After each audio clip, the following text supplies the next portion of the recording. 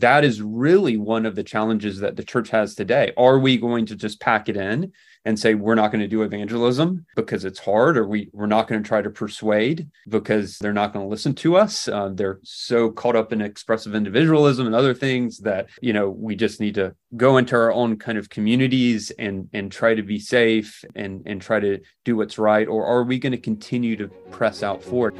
Welcome to Christ and Culture, the podcast of the L. Russ Bush Center for Faith and Culture at Southeastern Baptist Theological Seminary. Here we'll explore how the Christian faith intersects all avenues of today's culture through conversations with leading thinkers. Welcome to the conversation. Hey everyone, I'm Ken Keithley. And I'm Benjamin Quinn. And in today's episode of Christ and Culture, we'll talk with Doctors Joshua Chatraw and Mark Allen about their book, The Augustine Way. And after that, we'll have another edition of On My Bookshelf. But first, it's time for our popular segment called Headlines, in which we look at some aspect of the headlines, such as news, sports, pop culture, or business from a Christian perspective. And in today's edition of Headlines, we're going to talk about a particularly sad event that happened just a few days ago, the earthquake in Morocco.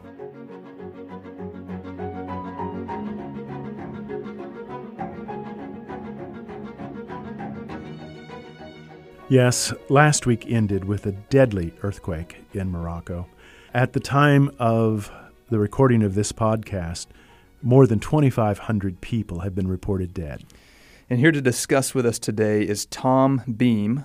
Tom serves as Disaster Relief Coordinator with the Baptists on Mission. Tom, will you just tell us who are Baptists on Mission? Sure. Baptist on Mission is an auxiliary to the Baptist State Convention of North Carolina. We have partnership missions in many states and many countries around the world. We're involved in disaster relief, men's ministries, student and children's ministries, 19 different ways people can be involved in missions across North Carolina and around the world through Baptist on Mission. Tom, what are some of the ways that we can help and the ways that we can pray for the people of Morocco? So what we're hearing from Send Relief International through the International Mission Board is we're hearing that the missionaries in Morocco, they're on the ground, they're assisting people. They're asking for people from the United States and beyond to pray for their work as they're able to figure out the best way to minister. It's still a fresh disaster. It's just happened. It's very difficult to get in right now to determine exactly the best way to help people. Also, sending funds through the Send Relief Fund is also a way. I know that there is a team on their way over to assist with assessing the way that Baptists can be involved in the work in Morocco.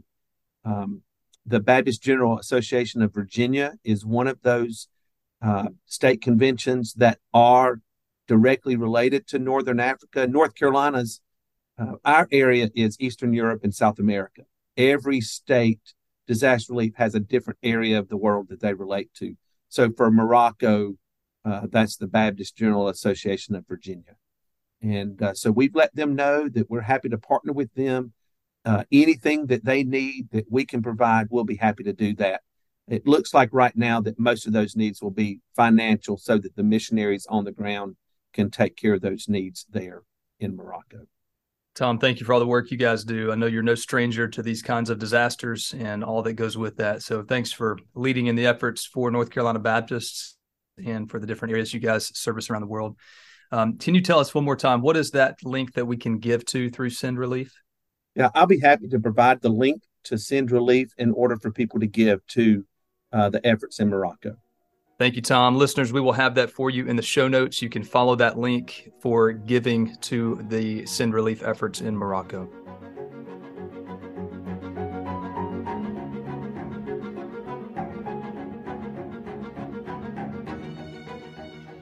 This year, our overarching theme here at the L. Russ Bush Center for Faith and Culture is Challenges to Humanity.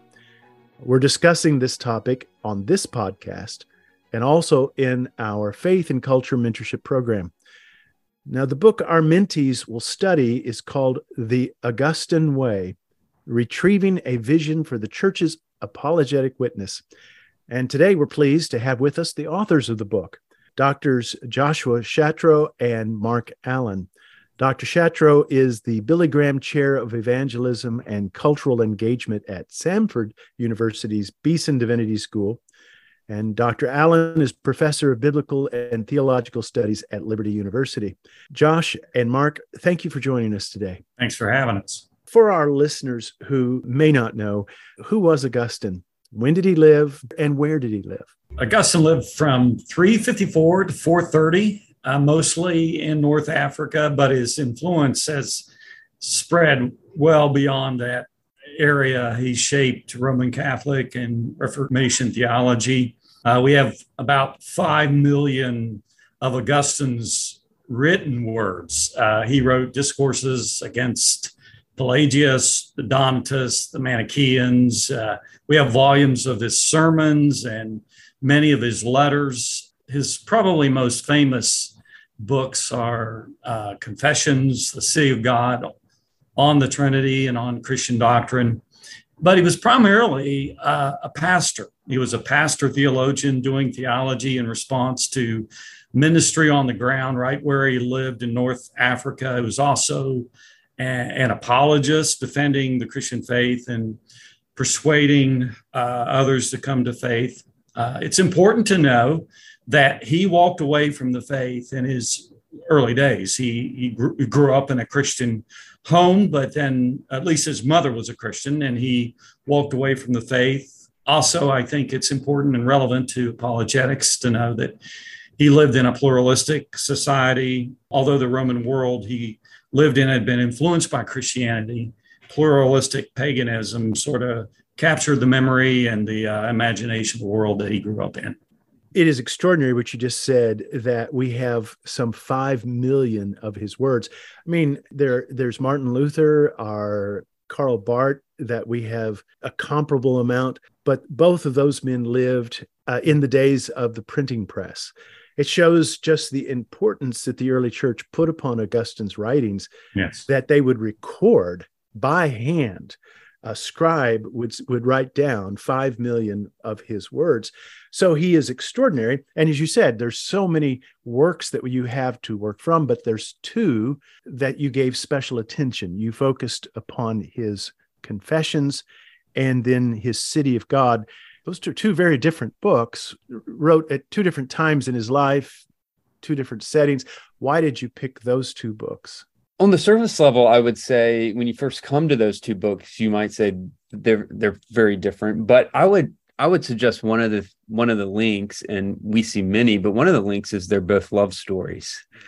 In Confessions, you have a love story of love gone bad in Augustine's own life, where he's loving all the wrong things, and because of that, there's this restlessness, this kind of shrapnel that comes into his life. And he ultimately sees that and understands that as God actually using pain and suffering and this actually his own sin to wake him up to what he was meant to love.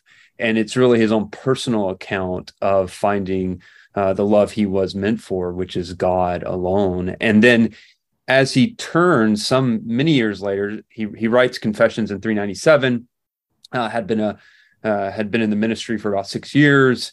And then a while later, when this cultural crisis hits in 413, he begins to write about, well, he's responding to the pagans who are charging Christians with being actually the culprits for the fall of Rome. And they're saying, hey, this is before Christianity really, really became a leader in the empire. Things were great. And now look, the empire is falling apart and it's the Christians' fault.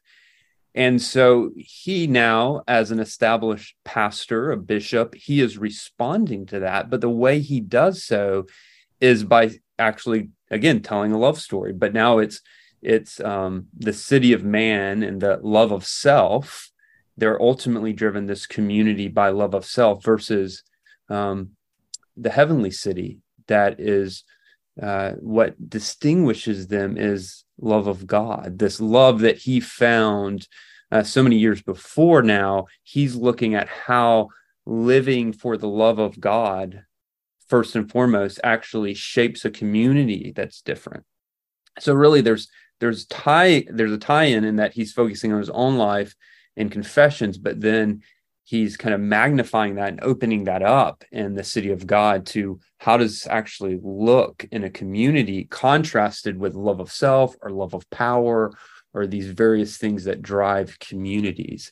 And ultimately, he wrote both works in order to persuade people to love God, the true living God. And he does that in narrative format. So we could have picked up, kind of, as you said, 5 million words, Mark. We could have picked up a lot of different things. So we had to focus. And one of the interesting things, though, is that people have looked at these two works as really two of his greatest works. And yet people really haven't mined them for their apologetic value, even though in a letter after the City of God, he says, this is my apologetic magnum opus, so to speak. I mean, he says, this is the book I want pagans to read. And when he's writing later about Confessions, he talks about he wrote it so that people would be persuaded to love God. And so for both of those reasons, we think these are really important apologetic works. So you made reference to Augustine's cultural moment that provides the setting for the City of God. He is a bishop in Northern Africa. A lot of people maybe fail to realize just how much of Northern Africa was part of the Roman Empire. I have to tell you, 20 years ago, I got to visit Augustine's church. I toured North Africa, and I've actually stood on his pulpit. And so it's remarkable just how many magnificent Roman ruins there still are in North Africa. And you realize it was, that part of the world was a thriving part of the Roman Empire. And the empire had been around for nearly 1,000 years. Christianity had arrived, of course, in the first century. By the time we come around to Augustine, it is a major force in the Roman Empire, even though, as you said, it's still a pluralistic society. Yet things are not going well. There are some things happening that has the whole empire talking. Tell us, what were those crises that you've referenced? What's going on that compels Augustine to write what he does? I think one in particular is the sack of Rome. And with the sack of Rome, many of the elites, wealthy landholders from the Roman area came down to North Africa. And at that time, there was a resurgence of paganism and the resurgence, as we mentioned earlier, of pluralism. So within his very congregation, he would have people listening to him because he was such an orator, such a great preacher. He would have those who had migrated down to that area, along with others who had grown up in the Greco-Roman culture. And so there was this resurgence of pluralism. At the same time, there was a beginning to be a belief, a cultural narrative that Christianity was bad, that although it had at some level, not as much today as in our Western culture, but at some important level, it had grasped the imagination of the culture. But with this shift, there was a real question in the air. Is Christianity good for the culture? Is Christianity good for people? And so I think that's one of the connecting points. If we think about our culture, this past week, as I was preaching, I'm an interim pastor, and I was preaching and letting the people kind of know. And some of the folks in our congregation are older folks. And I said, as you were growing up, people would question whether Christianity is true. The force today of questioning is Christianity good? That's a very good point. Is it good for people? And that is an issue Augustine faces as well. Well, in that light, you wrote, a changing culture would not surprise or exasperate Augustine. He saw it in his own time. But the idea that we would be unwilling to adapt how we attempt to persuade likely would have. I would say, along the lines of what Mark has already brought forward, is there's a certain way that apologetics has been done within Western culture, a certain way that can assume people have a certain intuitions and common sense that of, you might say, a Christian context, or at least understand our categories, or at least reason in the ways that we reason. And then it's very easy then when we get in evangelistic opportunities, or we're talking to someone and we're not persuasive using maybe some of the strategies that we learned in seminary or learned in our churches, to kind of throw our hands up in the air and say, well, they're just anti-intellectual, or well, they just don't listen to reason. And what I would say, and I think what Augustine would say, is pastorally, we need to be patient. We need to say, well, maybe we're actually trying to use arguments that worked within Christendom, but in an increasingly post-Christian context. We need to both learn from 2,000 years and the resources that we have, and that's what we're trying to do in this book, and at the same time be creative in how we argue in this new context. And I think that is really one of the challenges that the church has today. Are we going to just pack it in and say we're not going to do evangelism because it's hard, or we're not going to try to persuade because they're not going to listen to us? They're so caught up in expressive individualism and other things that, we just need to go into our own kind of communities and try to be safe and try to do what's right? Or are we going to continue to press out forward? And for Augustine, one of the things that's often missed with Augustine is when he's writing, he's doing his serious theological work in City of God, he is evangelistic. He is out for conversion. And so you have our great church father, Augustine, who is doing evangelism as he's doing his scholarship. And I think that's a great model for pastors and those in the academy today. He's not giving up, even as some people in his context were panicking. Some of the other leaders were panicking around him. So I think there's a lot of lessons for us, given our cultural context today. Yeah, I think that's such a great point, the way that, and I like the way you put it. I'm almost reminded of what someone said about C.S. Lewis. They said he didn't simply want to persuade you that the gospel is true. He tried to make sure you wanted it to be true. Yeah. And it sounds like you're saying that Augustine took much of the same approach, in that he not only showed the truthfulness of Christianity, but also its goodness and its beauty. And so there's so much there. Mm-hmm.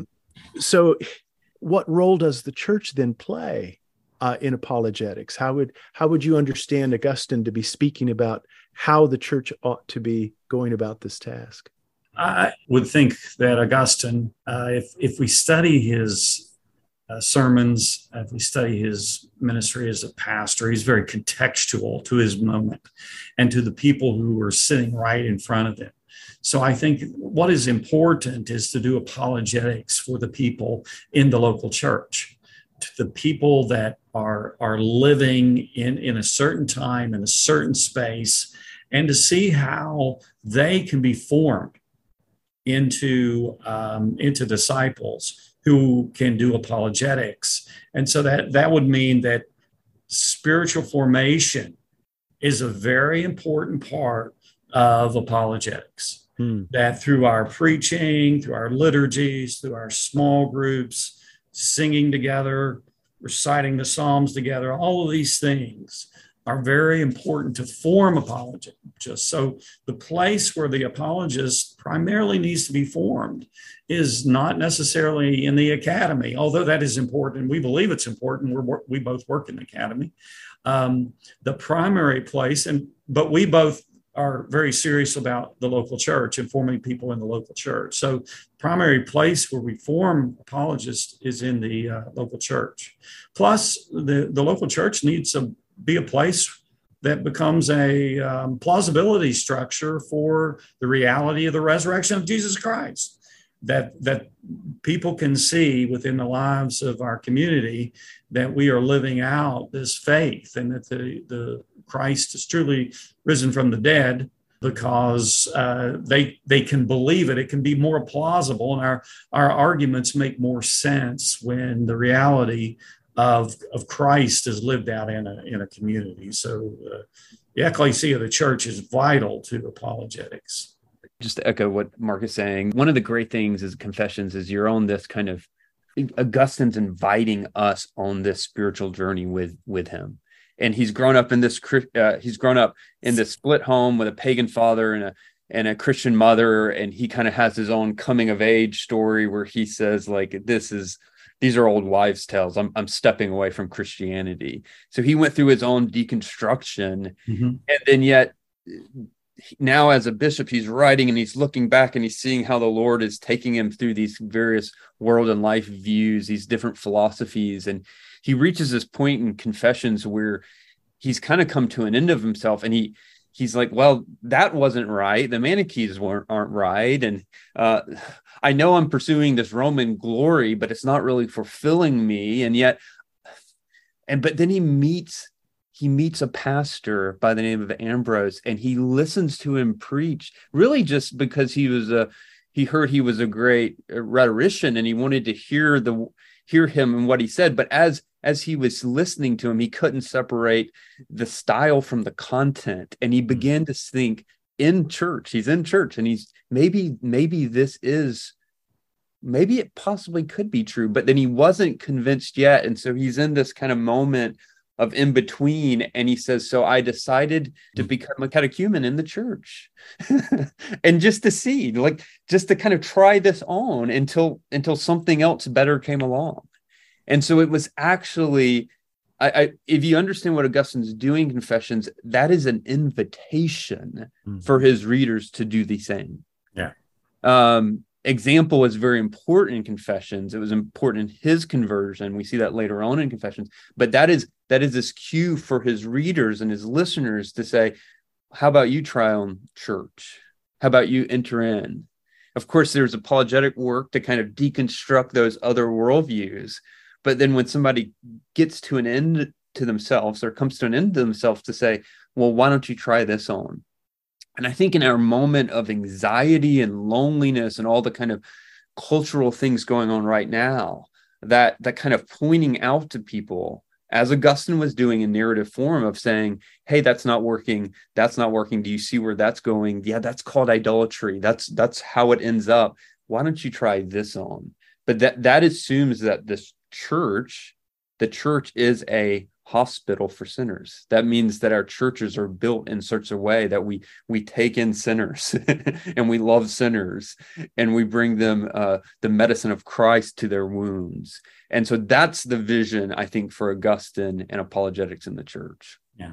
No, that's fantastic. In fact, it segues very much into the question I wanted to ask, because this year at the Bush Center, we're focusing on challenges to humanity, the various challenges such as challenges of identity, mental health, race, technology, whole life, civic engagement. It's such a broad thing. And you've hinted at it already, and you said many things that would already be applicable, but what can Augustine teach us about approaching these challenges? Yeah, I think I would segue from what Josh said right into the issue. One of the things that was very meaningful to me in reading Confessions, when he reflected on being a Manichaeist who was, they were the rock star religion, hipsters, the very highly rationalistic thinkers, at least they regarded themselves that way. And so Augustine hung out with them, and then he tried the philosophers and the intellectuals, trying to reach God through, reflection, meditation. And then he just, the academics who questioned everything, but he said this, in all of those pursuits, there was no healing there. No healing. There was no true therapy. And I think looking at souls that we minister to as disordered and broken and hurting, and looking at and he called it the medicine of the gospel, the medicine of Christ, through the wisdom of Christ, through the healing of Christ, through the humility of Christ. There is this healing that sets us right with God, reorders our lives, and brings healing to us. So I think that's just one aspect that I would say where it really addresses some of the issues that you're looking at here, is that Jesus Christ. And this doesn't mean that we don't think that there's a place for therapy and counseling and these sort of things, but looking at people as not just information processors, but as souls who desire and hunger is very important. It was important to Augustine. Josh and Mark, tell us once again the name of your book. The Augustine Way, Retrieving a Vision for the Church's Apologetic Witness.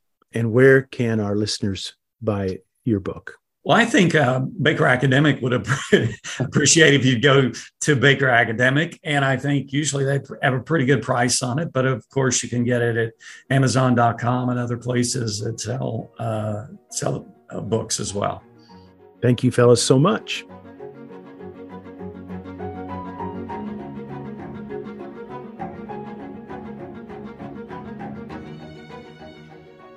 And now it's time for On My Bookshelf, the part of the show where our guests tell us what they are reading now.